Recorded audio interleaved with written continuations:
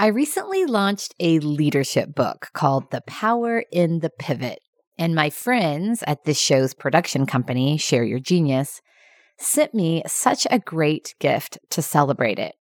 It's a picture of a podcasting microphone with these words printed on it. Never stop being loud about the things that are important to you. I love that so much. I say a big amen to that. And that's what I'm doing today in this daily dose as I talk about and also as I go out and vote on issues that are important to me. As I'm sure you know, today is the midterm election in the United States, and it is a big one. Our votes are important.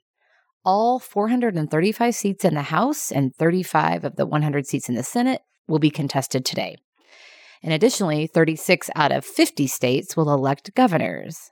And this year, the majority of the debate and the choice around who to vote for is focused around some specific issues, emotionally charged issues, economy and inflation, abortion rights, and concerns about democracy and political extremism.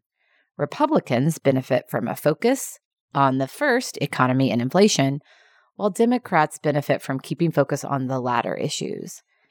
And for many voters like me, the vote comes down to a specific issue.